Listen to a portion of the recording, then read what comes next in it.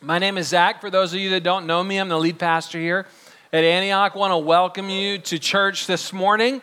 It's been a pleasure to worship God and see these babies committed to the Lord. And we're going to take time now to study God's Word. As a church, we believe that Scripture is inspired by God, and it helps us to see and to know Jesus more in greater and clearly ways. And so our hope is, as we look at this, is that this is going to help all of us come to know Jesus more. Now, as a teacher in middle school for a number of years, and one thing I learned there was that when people who are learning something are active in their learning, they retain far more of what they are taught. That we can easily drift into kind of being passive and just let things go over our heads, but I believe the Word of God is too important.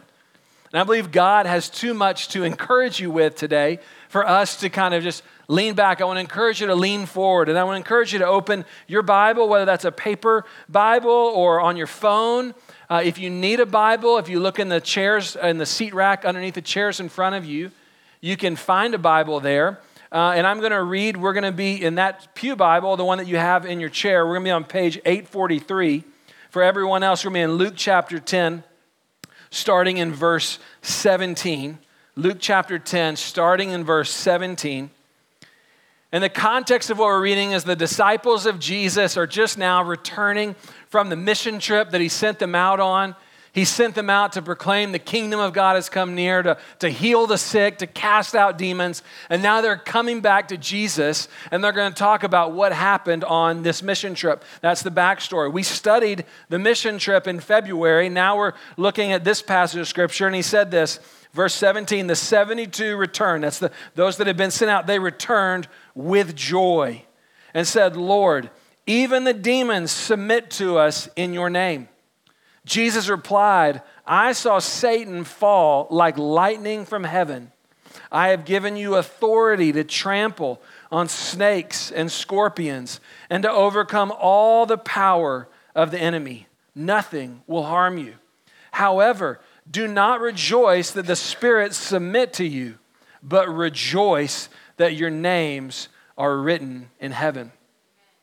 At that time, Jesus, full of joy through the Holy Spirit, notice all the themes about joy as we read this. Full of joy through the Holy Spirit said, I praise you, Father, Lord of heaven and earth, because you have hidden these things from the wise and learned and revealed them to little children.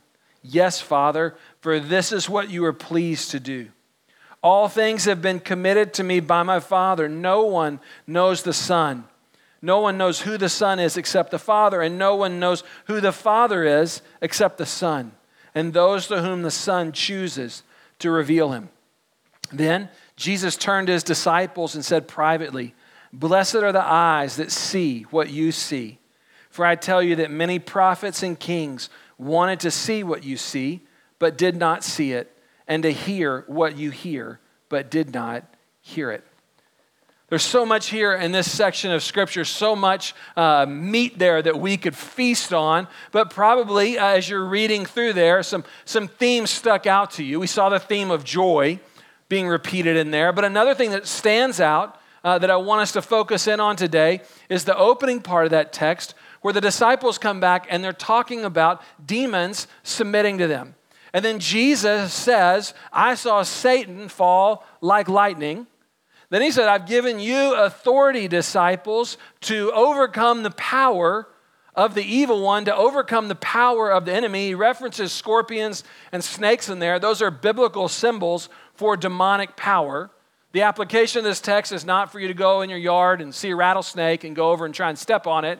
Quoted that scripture. No, he's talking, it's spiritual forces of evil. And Jesus said, I've given you power over those, but don't rejoice in that. Rejoice and that your name is written in heaven, that you're known by God and you know God. That's where your true joy is to be found.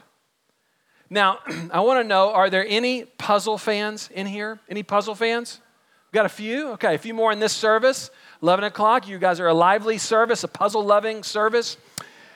I just play my cards. I'm not the biggest puzzle fan. My wife and I, we have 4 kids. And with the younger ones, I don't mind the puzzles. I don't mind the 30-piece Jake and the Neverland Pirate puzzle. I don't mind the wooden puzzle where you match the fruit to its slot, that the 1-year-olds do. I don't mind that. When they escalate to things like this 1,000-piece puzzle, my wife and my son, they love them. She just loves them. My oldest son loves them. They'll look at this and they're like, oh, all the pieces to put together and the hours that we can spend on making this beautiful picture. And it'll be all over our kitchen table for weeks on end as they joyfully work on this never-ending puzzle. For me, on the other hand, I think if I were to write Dante's Inferno, big puzzles like this would be one of the layers of hell. I hate them.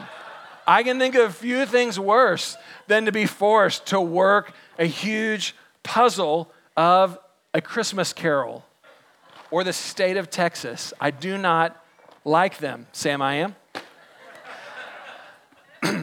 What I've heard, though, and I think this is really important, is that without a working biblical knowledge of demonic power, of Satan, of evil spirits, the things that Jesus referenced right here in our text, without a biblical knowledge and a working understanding of what does that mean and how does that relate to the story of Scripture, I've heard it said that it's like you're trying to work a 300-piece puzzle, but you only have 200 pieces. It's like you're trying to work a 300-piece puzzle, but you only have 200 pieces. If you ever worked a large puzzle, you realize probably your biggest fear is getting to the end and there being that 1 or 2 pieces that are somehow missing. So you can never fully wrap it up.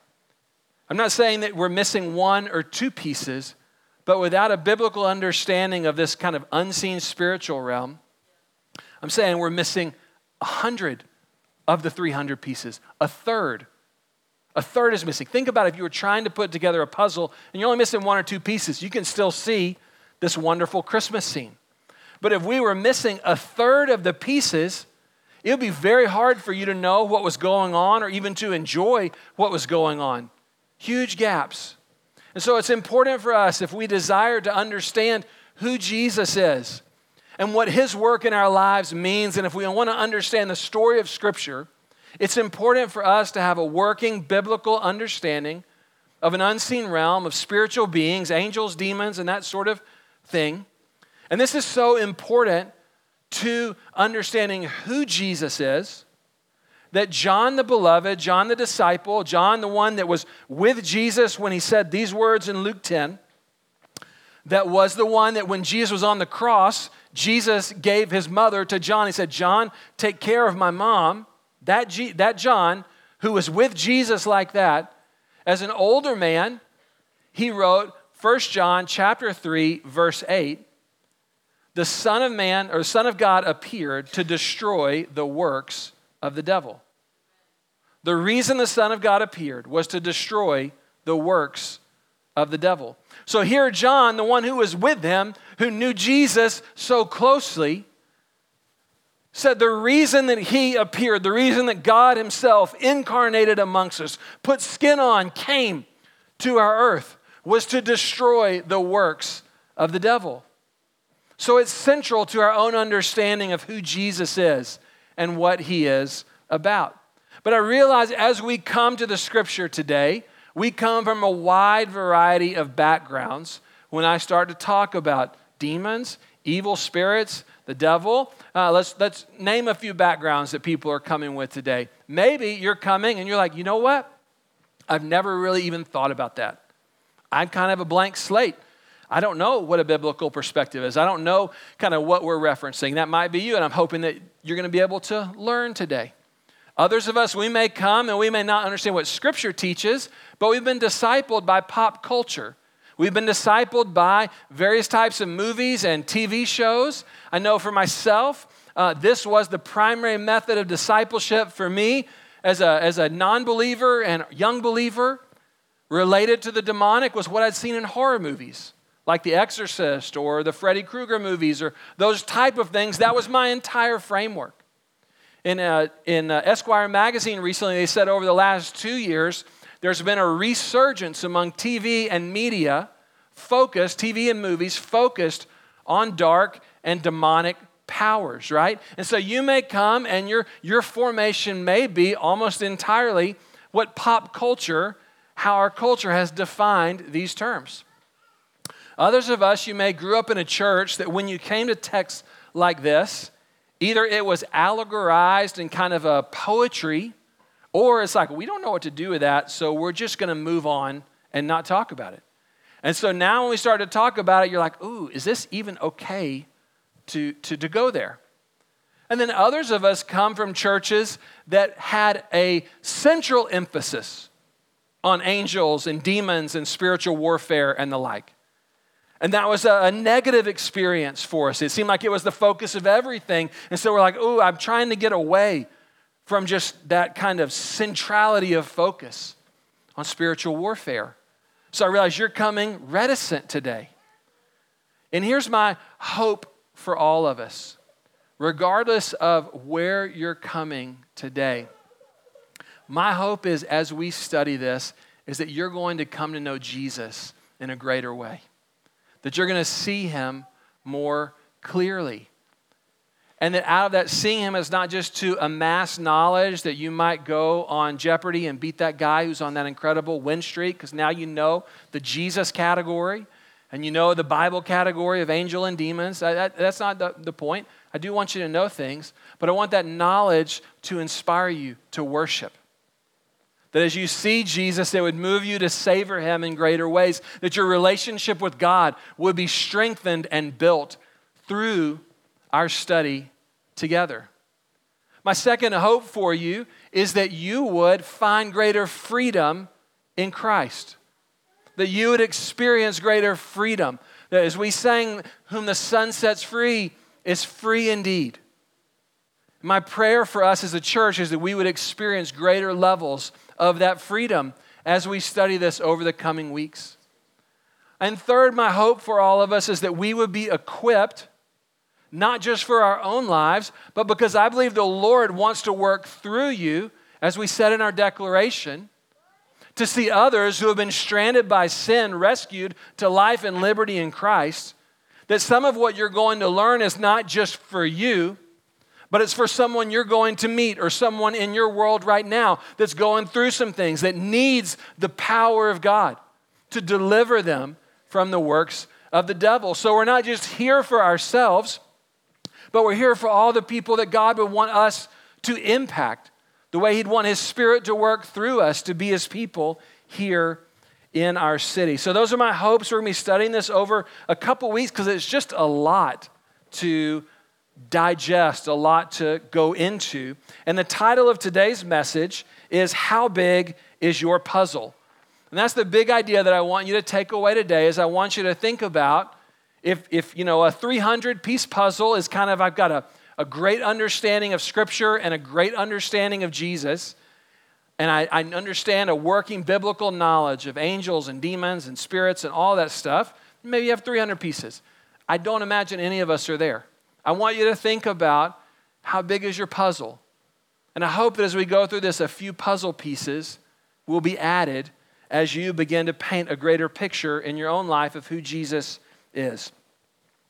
So, some background, just interesting facts on Americans and our spiritual beliefs. 68% of Americans believe that angels and demons are active in the world. That's about 7 out of 10 Americans believe that angels and demons are active in our world.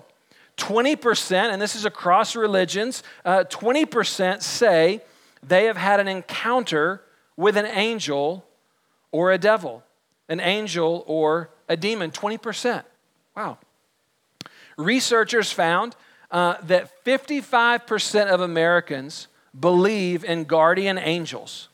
And this is a phenomenon that crosses religions as well as regional and educational lines. There are many opinions on what angels were, right? These guardian angels. Many thought they were deceased loved ones who were now watching over us. I imagine you've heard that before or maybe believe that. Over 40% believe that someone can be possessed by an evil spirit. So 40% of Americans believe that someone can be possessed by a demonic spirit, by an evil spirit. And like I said, there's been a resurgence in movies and TV shows centered around these topics. So I want to offer you a few thoughts on this, because I realize that though we may have a belief in this, I'm sure there's some of us in the room that are saying, it's 2019.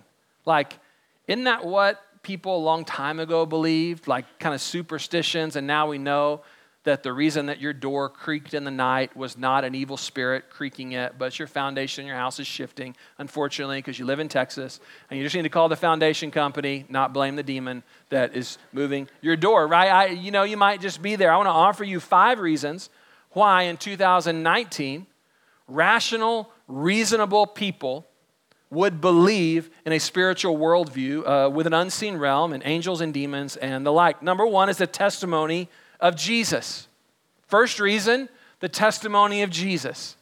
As we read in the scripture today, Jesus here is speaking about the devil and speaking about demonic spirits. This is the way that Jesus sees the world. This is the way that Jesus saw the world. And I, for one, and I imagine you're here, most of us are here because we believe that Jesus' view on reality is not just a view or a perspective amongst many, but it is truth. It is the way our world truly is. And if it's his testimony and we're his people, then it only makes sense for it to be our testimony or our way of looking at the world around us. Second reason, the testimony of Scripture. The testimony of Scripture. It's not just here in this passage of text, in this gospel, where Jesus is speaking about demons and demonic powers. It's actually throughout Scripture. Old and New Testament alike speak of this. Let me read you one from the Apostle Paul, the great theologian, talking about this type of worldview. He said this, "Finally, be strong in the Lord and in his mighty power.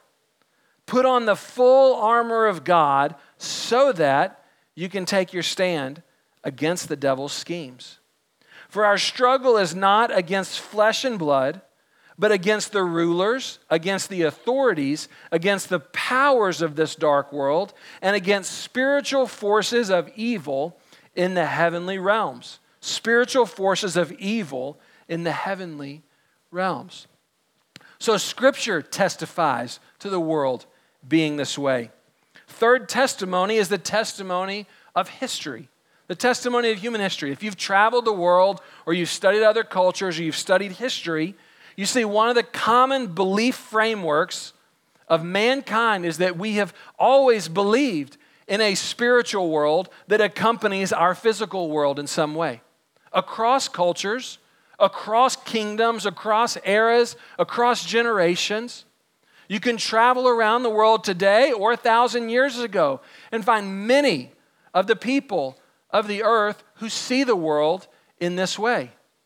And when you think about it, how in the world do all these different people across time and history agree on this one thing, that there is a spiritual reality at work in our world? The number of people who are pure materialists, who believe it's just what you see is what you get, is very, very small when you look at the overarching story of human history. Even in our world today, the number of people who are pure materialists is very, very, very small. So you have to think about, why is that? Why would so many people see the world in this way? Testimony number 4 is the testimony of philosophy. The testimony of philosophy. Andrew Delbanco is a professor at the University of Columbia, a Harvard grad, and he is not, that I know of, a Christian, a believer, but he's writing about America and American history and ideas and philosophy, and he wrote a book called The Death of Satan: How Americans Have Lost the Sense of Evil. And as a philosopher, he was trying to work through how we as Americans have lost that sense of something being evil. And he wrote this, he said, "A gulf has opened up in our culture between the visibility of evil and the intellectual resources available for coping with it." Get that? The visibility of evil and the resources, the intellectual resources to be able to cope with it, right? Everywhere we go, you look on any news station, you're going to hear of some heinous act of evil at work in our world. And he's saying, though evil is visible, we have lost the intellectual resources to adequately address the world as we know it, as we have moved away from the death of Satan and a spiritual world like that. He said, the repertoire of evil has never been richer, yet never have our responses been so weak. So a testimony of philosophy is that we need this intellectual category of evil and a demonic realm and of the devil to make sense of the evil that we see in our world. Fifth testimony is the testimony of science. The testimony of science. This is a quote from Dr. Scott Peck, who's a best-selling author and a psychiatrist, and he's talking about his experience as a practicing psychiatrist and what he encountered. He became a Christian later in life. To my understanding, these experiences were not when he was of that belief. And he said this, as a hard-headed scientist, which I assume myself to be, I can explain 95% of what went on in these two cases, talking about two specific cases he was working, by traditional psychiatric dynamics. Again, 95% I can explain, but I am left with a critical 5% I cannot explain in such ways. I am left with the supernatural, or better yet, the subnatural.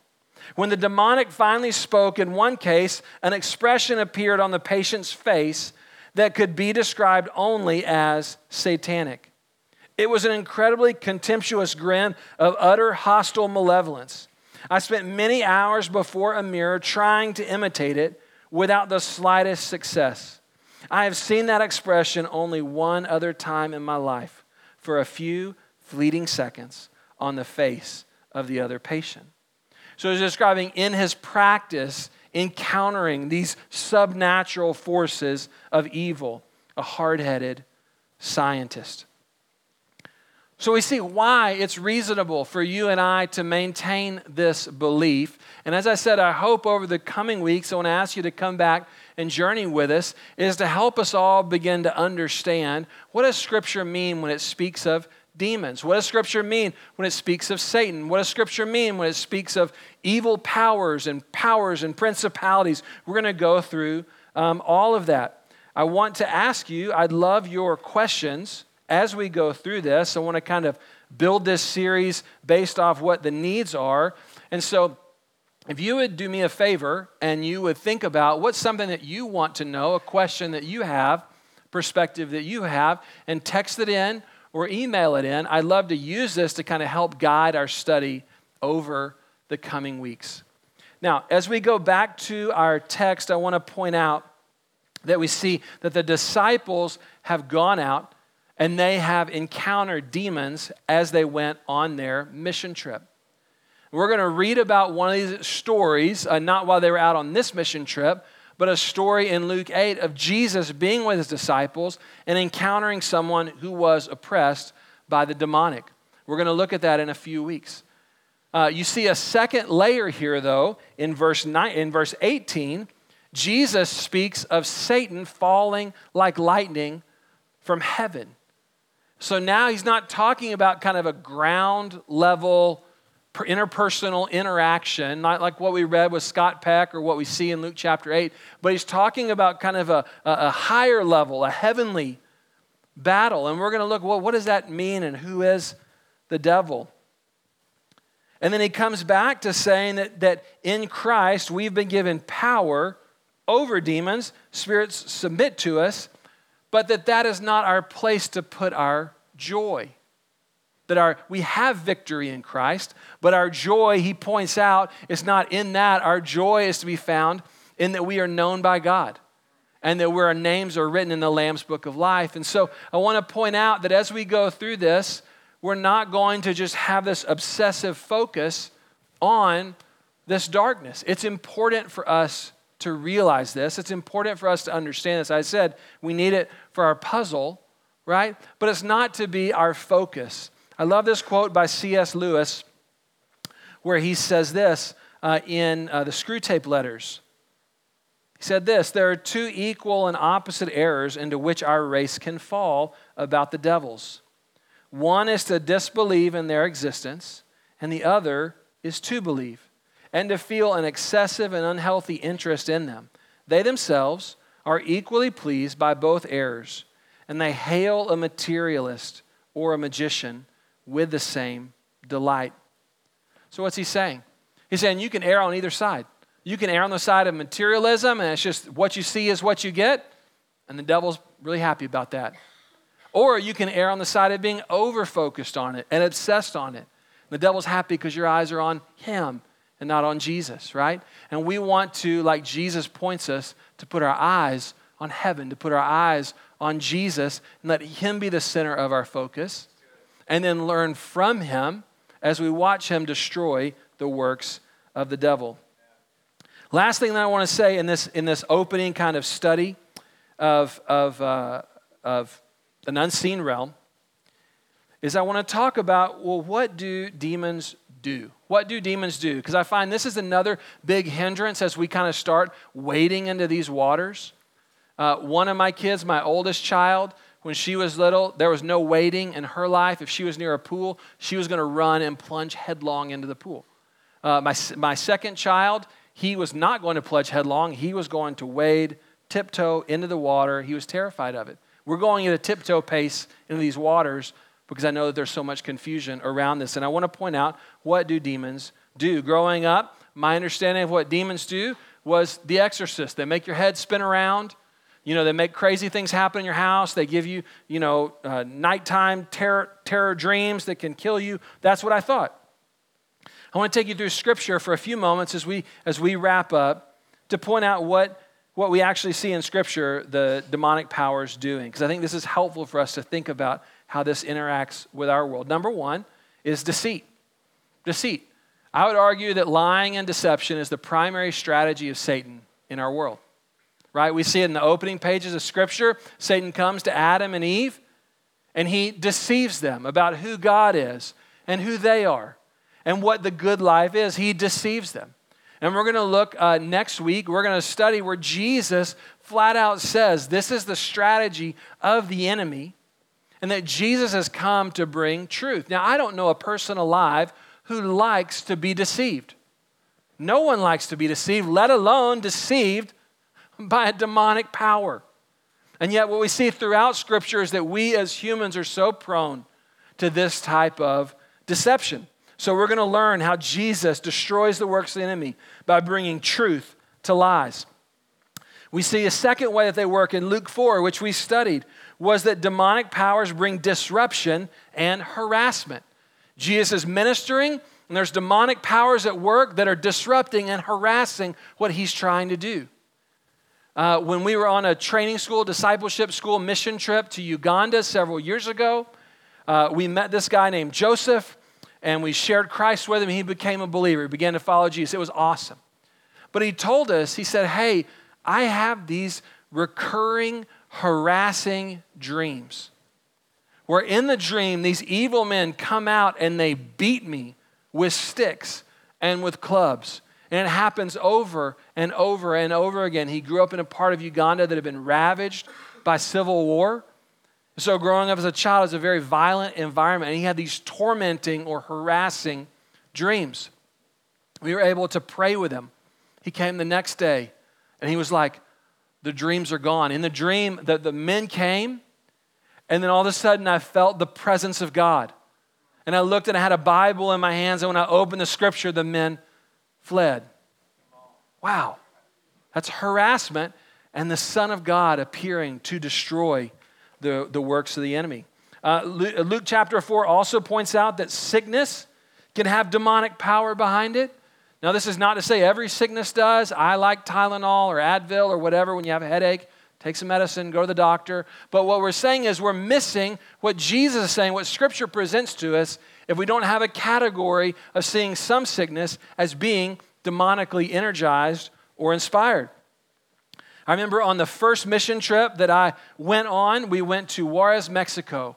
And we were on an outreach there, and we were sharing the gospel, and there was an older woman there who had cataracts over her eyes. Her eyes were just foggy. She could barely see, these very thick cataracts. And there was a team that was sharing Christ with her and praying for her to be healed. And as they were praying for her to be healed of these cataracts, someone on the team felt prompted by the Holy Spirit to ask her a question about her daughter. Now, we didn't know this woman. We hadn't been around her. We didn't have a relationship with her. But they asked her, tell us about your daughter. Do you have a daughter? What's your relationship with her? And the woman said, oh, yes, but our relationship is estranged. It's broken. She did this deal. I've not forgiven her for it. I don't like her. Our relationship is broken, and it's just ruptured. And the person that was ministering to her thought of Ephesians chapter 5, where it said, don't let the sun go down in your anger, lest the devil gain a foothold. And they said, well, I think that the Lord would want you to forgive your daughter as Christ has forgiven you. So the woman said, okay, and this seems unconnected at this point to the cataracts. It seems like the Holy Spirit has taken this in a different direction. But the woman, this old woman, prays, confesses to the Lord that she's been bitter against her daughter, has unforgiveness, forgives her daughter, and then all of a sudden, I'm there. I'm watching this. This is my first mission trip. It's very honestly frightening to me. I was like, oh my goodness.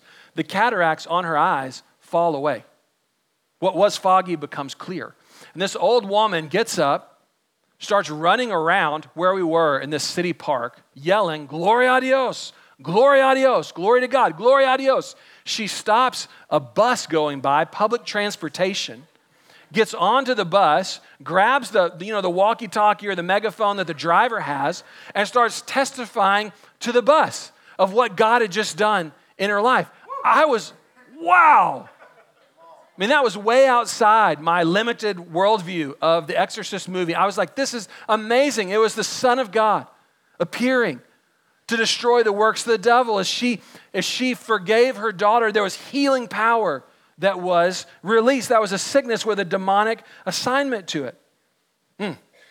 Temptation. Luke 4 tells us about that the demons can tempt us, can try and tempt us away from God's purposes and God's plans. I can't tell you how many guys that I've worked with that are coming out of a sexually promiscuous lifestyle and who are trying to follow Jesus and trying to bring this area of their life under the lordship of Jesus. And while they're trying to do that, they begin to have one unsolicited opportunity after another, after another, after another to go back to their old ways.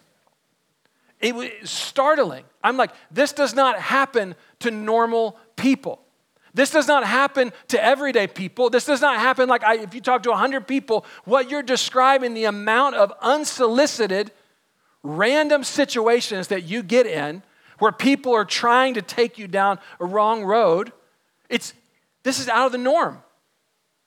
And you realize as we talked and as we prayed that because of what they were working through and what they were trying to come out of, the enemy was bringing unusual temptation, an unusual frequency, trying to bring them back to their old way of life. If you're in here and you're being bombarded by temptation, I want you to know the Son of God appeared to destroy the works of the devil and to set you free. In Luke chapter 8, we see that these demons work to promote hiddenness and isolation. There's a man that is oppressed by a demon, and the fruit of that is it drives him away from his family.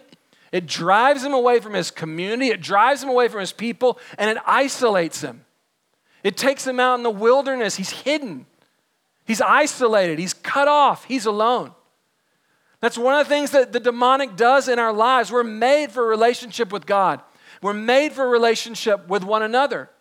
And the enemy comes in and he tries to rupture that and he tries to break that. And there's so much shame and there's so much isolation in our world. And I'm telling you, it's not just a natural choice of, oh, I'm an introvert. I want to be alone. I love introverts. I'm married to one. This is something very different where it's just like, I've got to be alone because I'm not worthy. I cannot be in a healthy relationship. I'm unworthy. I need to be off. I'm full of shame. We see that's the work of the enemy, and the Son of God has appeared to destroy the works of the enemy, to bring people back into relationship with God, to bring people back into relationship with their community, healthy relationships. In that same story, we see that the demonic works to empower destructive behavior. To empower destructive behavior. So there's demonic power out of these things that this guy is doing. And he's like so strong. He's supernaturally strong. And you can see that we're going to look at it in a couple weeks, that it's energized by the demonic. And Jesus comes and he sets him free. And if you're in here and you're struggling with an addiction, I would encourage you to prayerfully consider if there might be forces of darkness at work against you, fighting against you, and Jesus wants to set you free. 2 Timothy chapter 1 tells us that there's a spirit of fear. If you deal with irrational fear, overwhelming fear that comes out of nowhere, I want you to know that this God did not give you a spirit of fear. In Christ, He's given you a spirit of power, of love, and of sound mind. And there are people in our church that are going to be set free from overwhelming fear as we study God's Word. Number 8, they hinder missions. So the Apostle Paul is talking about advancing God's kingdom, going into a new territory. He says, this is what we wanted to do, but Satan hindered us. Satan hindered us. I want you, as you're stepping into whatever God's called you to do, to have power to break through the hindrance of Satan. And then Revelation chapter 12 tells us that the enemy brings accusation. The enemy brings accusation. And I'll close with this story. When in our training school, our discipleship school, we do a freedom weekend where we talk about all this stuff and how God sets us free. And there's a testimony that was shared of a girl who, as an adult, had overwhelming fear and anxiety about being around people. She just felt like every group she walked into, she felt so insecure, she felt so nervous, she felt so anxious, and she just kind of been this way her whole life and didn't know why. And in a prayer ministry, she remembered a scene from her childhood when she was a young girl, 3 or 4 or 5, can't remember how old. And in the scene, she walked into a room that her parents and her aunts and uncles were in, and when she walked in, everyone got quiet. The conversation stopped, and everyone clammed up. And that little girl in that moment realized, that grown woman now realized as a little girl, she took in a thought in that moment that she wasn't worthy to be around people, that she didn't fit in, that everywhere she went, she was an outsider because she felt like her family had shut down in that moment. And that little thought, that little accusation, right, had blossomed as a preteen and as a teenager and now as a young woman, and it was bearing negative fruit in her life. And as they were praying about this, she felt led to ask her parents about this memory. And so she went to them. She said, you know this deal that happened when I was a kid? And they said, oh, honey, you don't remember. We threw you a surprise party the next day. And we were planning your surprise party when you walked in. That's the reason everyone got quiet. And so rather than her being isolated, her family was trying to celebrate her, right? And the enemy had come in with an accusation. I just wonder how many of us, even as adults, we're carrying these accusations that we haven't known are lies. And the Son of God wants to appear in your life and speak truth to lies that you could walk as the child of God that He has made you to be. Okay, with that, I want to invite you to stand. We're going to close today by setting our eyes on Jesus. And over the coming weeks, we'll be studying this more in depth, so I invite you to come back next week. But as we set our eyes on Jesus, we're going to do that by worshiping and taking communion together. The officiants are going to come forward, and they're going to have the bread and the cup. And you can come forward as the worship team leads us and take of the elements and then return to your seat. And then when you're ready, I want you to remember what Jesus has done on your behalf. I want you to remember the cross. I want you to remember the resurrection, what we talked about last week and we celebrate every Sunday. And remember that we're going to sing a song about battles, and it's in Him that we fight our battles, that He has come to fight on our behalf, and that in Christ we have power over the demonic in our lives and in the lives of others. And if you're here today and you don't know Christ, you're like, I don't even know that I'm in Christ. When you're talking about that, I don't know Jesus. I want to give you an opportunity to receive Christ today and to invite Him into your life and to let Him begin to transform you and set you free. So if I could just get everyone to bow their heads for a moment. If that's you and you don't know Jesus and you're here and you're like, I want to know Jesus. If you've never made Jesus the Lord of your life, never said, I want you to be my King, I want to give you an opportunity in just a minute to raise your hand. But I know in Dallas we have another type of person that comes, they grew up in the church, and then something happened, they fell away from the church, they fell away from the Lord, and you might be here today and you're trying to make your way back to God. And I want you to know God is not standing off waiting for you to get your act together, but He's running down the road. He wants you to be a part of His family. He's welcoming you in, and our church welcomes you in. And I want to give you an opportunity to recommit your life to Christ today. So if that's you, with every head bowed, every eye closed, just so we have a moment of prayer, if you'd raise your hand, I just want to pray with you. If you'd raise your hand, if that's you, if you want to make Jesus the Lord of your life, or you want to recommit your life to Him, just raise your hand.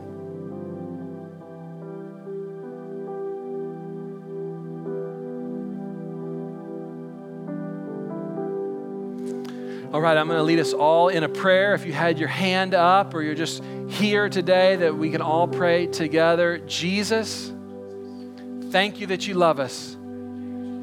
Thank you that you appeared to destroy the works of the devil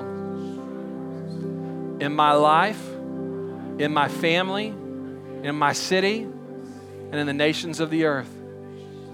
I receive your life again today, and I commit to follow you all the days of my life. In Jesus' name, amen. Amen. All right, I want to invite you to come forward when you're ready to celebrate communion.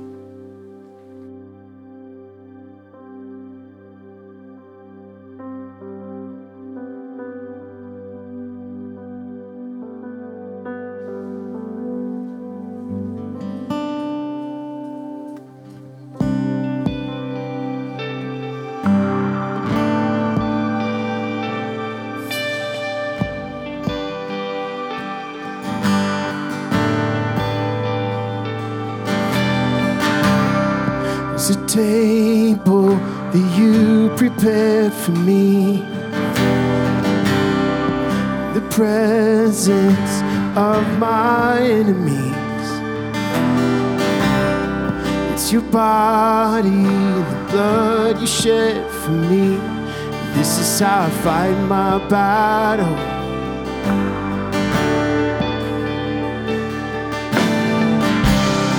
There's a table that you prepared for me, the presence of my enemies. It's your body and the blood you shed for me. This is how I fight my battles. And I believe you overcome it. I will lift my song up, praise for all you've done. This is how I fight my battles.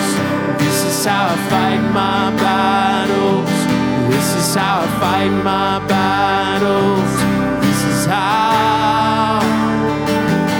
This is how I fight my battles.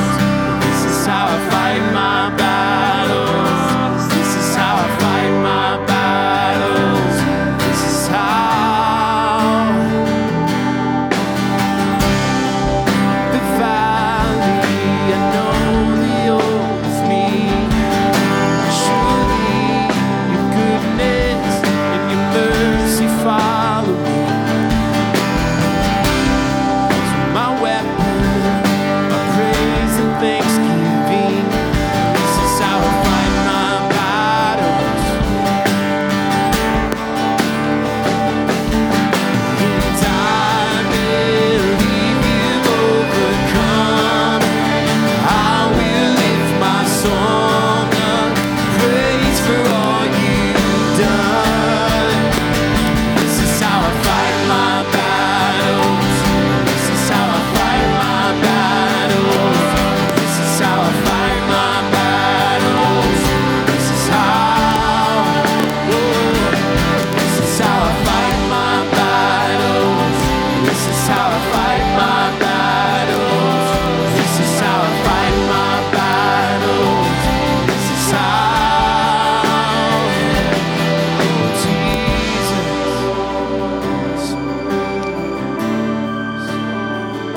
We call on your name. Jesus. Oh,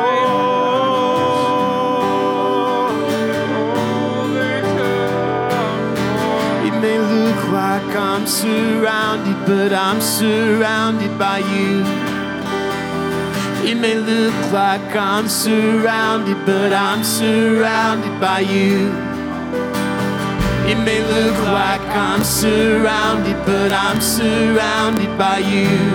Oh, it may look like I'm surrounded, but I'm surrounded by you, Jesus. It may look like I'm surrounded, but I'm surrounded by you. It may look like I'm surrounded, but I'm surrounded by you.